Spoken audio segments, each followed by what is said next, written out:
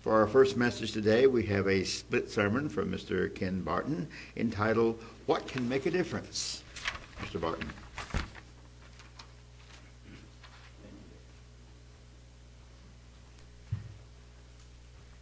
Hello, everybody out there. I think there's more folks out there than there are here, but that's okay. Two or more gathered together, and that we make that quorum. Praise the Lord. Did see a few limbs down. Did see one little chunk of ice falling off the wires going across, but thank the Lord for His blessings. There was a hunter in the wilderness, and he was tracking a bear. Suddenly, as he rounded a bend, there was the bear, standing to his full height. And he said, "What are you following me for? Have I ever done anything to you? You're trying to kill me." And the hunter said, "Well, I've always wanted to be covered with a bear skin." And the bear said, "All I ever want is a full belly. Tell you what, come into my den, and let's see if we can't come to a compromise." So he went with him, and sure enough, they both got their wishes fulfilled. You have to be careful about coming to a compromise with the opposition. You better know what they have in mind when you say compromise, or when they say compromise. How many of you guys have heard about Duck Dynasty and Phil Robertson? Okay, pretty much everybody. All right. And I've heard it said that possibly this was all a way to get them more publicity. I don't think so. But you never know. The Robertson family makes duck calls down in Louisiana. And if you've been to a Walmart, you've seen pictures. They're selling all kinds of stuff. But they did quite well making duck calls and some other things in specific using I think cypress and different kinds of woods that are native to Louisiana, and they've done quite well. And so the A&E they're coming up on their 5th season of a reality show. Okay, now they're Christians. You know, Phil Robertson is their patriarch. He's the oldest. All of the men have beards, you know, and they look wild and woolly. He referred to himself and as when he was young as they were all white trash. You know, so, but they've done well. But they're Christians. He's a preacher, and they pray in their show. That's caused some problems. They found out that they were gutting a lot of the contents of the prayer. The producers and stuff was leaving that on the cutting room floor, so that caused some problems. But here recently, they've come to the forefront. Now, I'm not here to start a Duck Dynasty fan club. I don't want to be the president of the local chapter. I'm just going to tell you about what has happened with these people and their stand on it. What caused all the problems lately on A&E is Phil Robertson was interviewed by GQ, Gentleman's Quarterly magazine. And he expressed his beliefs, that he's a firm believer in the truth as presented in the Bible. He believes God, he believes God's Word, and the truth is the truth. If it's the truth, it was the truth yesterday, it was the truth way back, and it's going to be the truth way in the future. So he had the temerity to call evil, evil. He was speaking about homosexuality. And he said, you know, I used to be a sinner. I drank, you know, I was immoral. I had problems. I came to the Lord and I asked His forgiveness, and now I believe in Him as my Savior, and I serve Him, and I don't do those things. But he stated that homosexuality is a sin. And he said, you know, it kind of leads You can start going. There'll be bestiality. There'll promiscuity. Sleep with that woman, with that man. Where does it stop? It's evil according to God's word. Well, some folks had a problem with that. And there's a certain group that has 4 letters that this whole group of folks that basically is the homosexual fiefdom, I guess. They have taken extreme umbrage at this, and they demanded that he be fired. And A&E they are proud that they are a champion of the homosexual community and their rights. So they have put him on indefinite suspension. It really bothered him. After their meeting, he went to his church where they were having a prayer meeting for a woman that's battling cancer. And he never mentioned it. Nobody there knew that there was a problem because he didn't care about that. He cared about the woman having cancer and that she received God's blessings. And they needed to take care of her. She was one of his flock. That's what was important.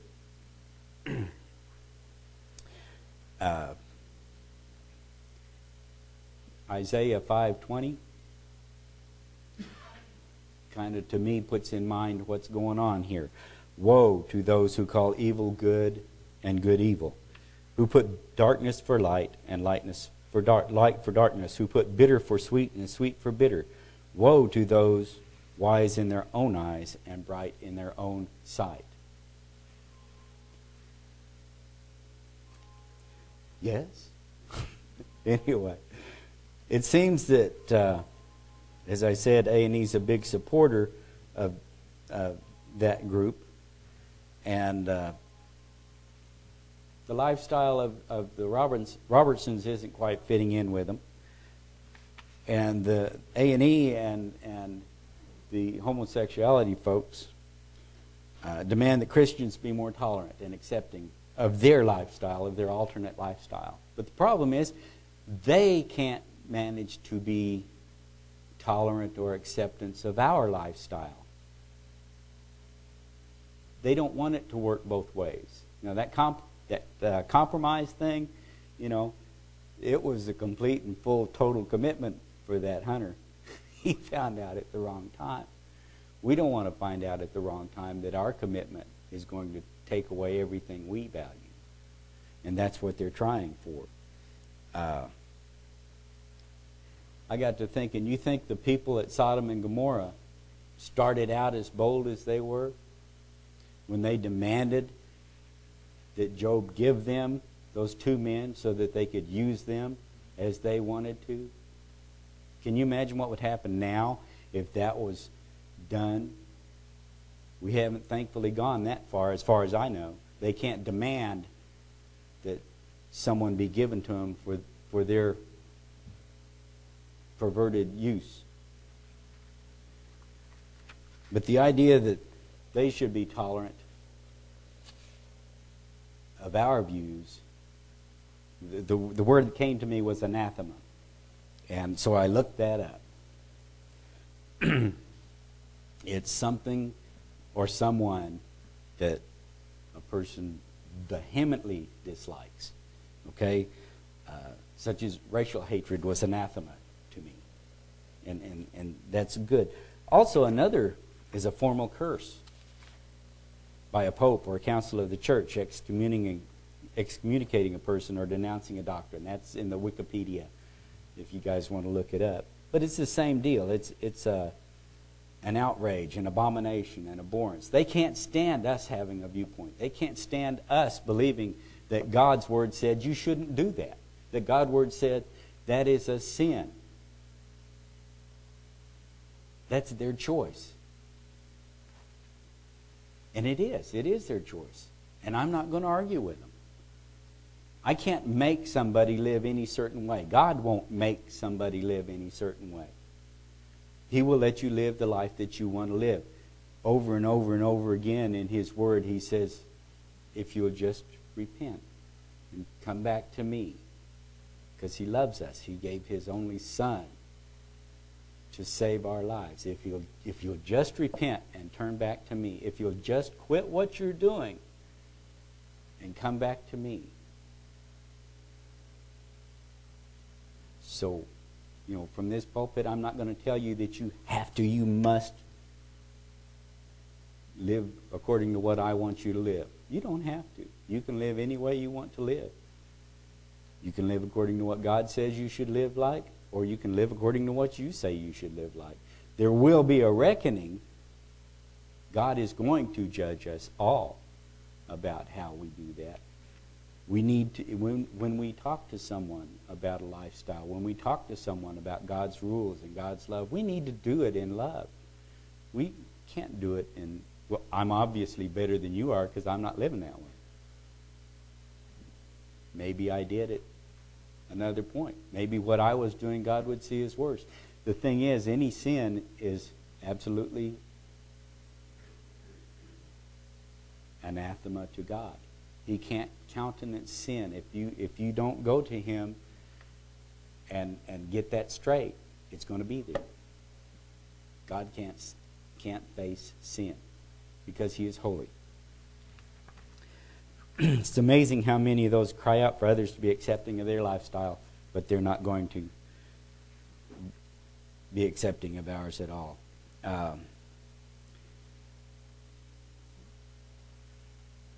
Like I said before, Robertson, after his meeting where they told him you're fired for a while, he went on and did God's work. He did what he felt he needed to be done.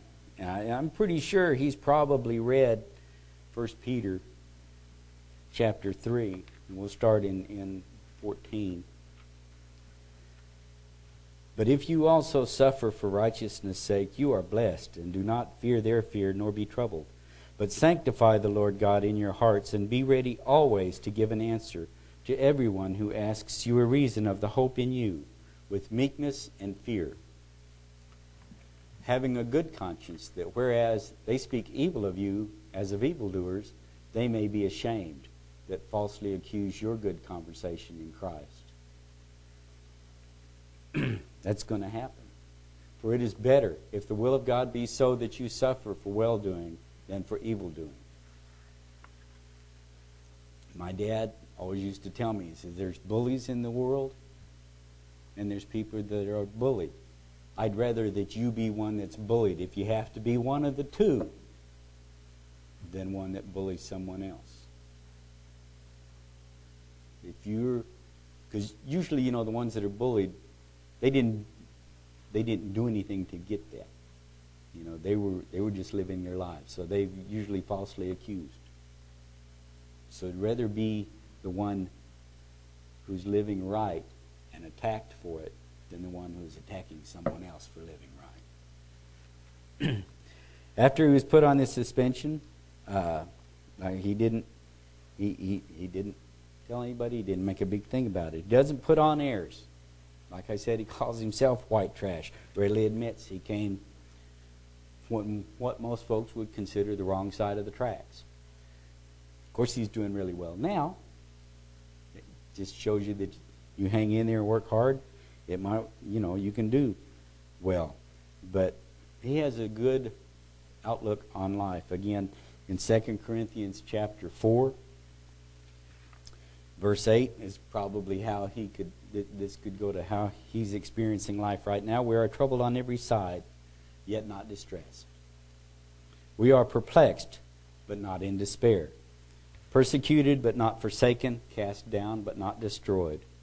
Always bearing about in the body the dying of the Lord Jesus, that the life also of Jesus might be manifest in our body. I think he also took Paul's words to Timothy, because being a pastor, this is a good thing to know. In 2 Timothy chapter 4, I charge you therefore before God and the Lord Jesus Christ, who shall judge the quick and the dead at his appearing in his kingdom. Preach the word. Be instant in season, out of season. Reprove, rebuke, exhort with all longsuffering and doctrine. For the time will come when they will not endure sound doctrine, but after their own lusts shall they heap to themselves teachers with having itching ears, and they shall turn away their ears from the truth, and shall be turned into fables.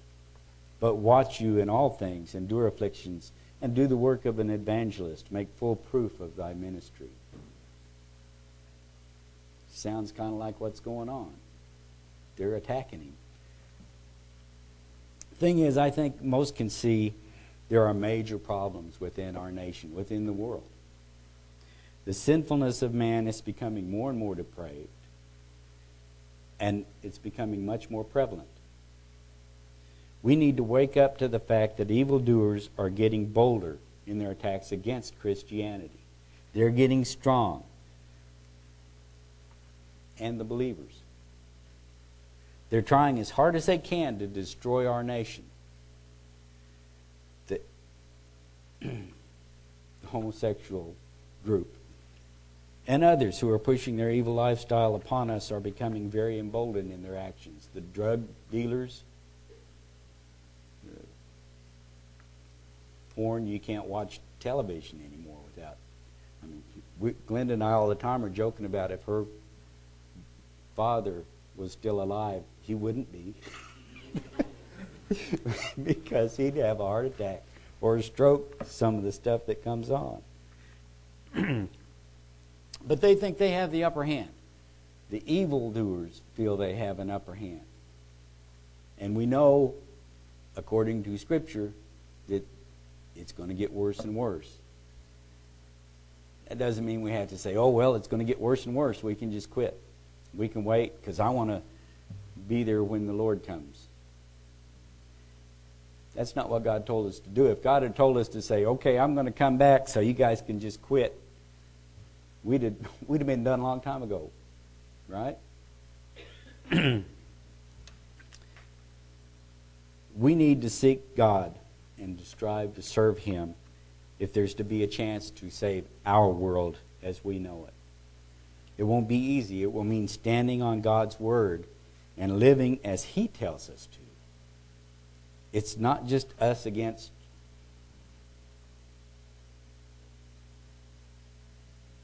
drug dealers. Okay?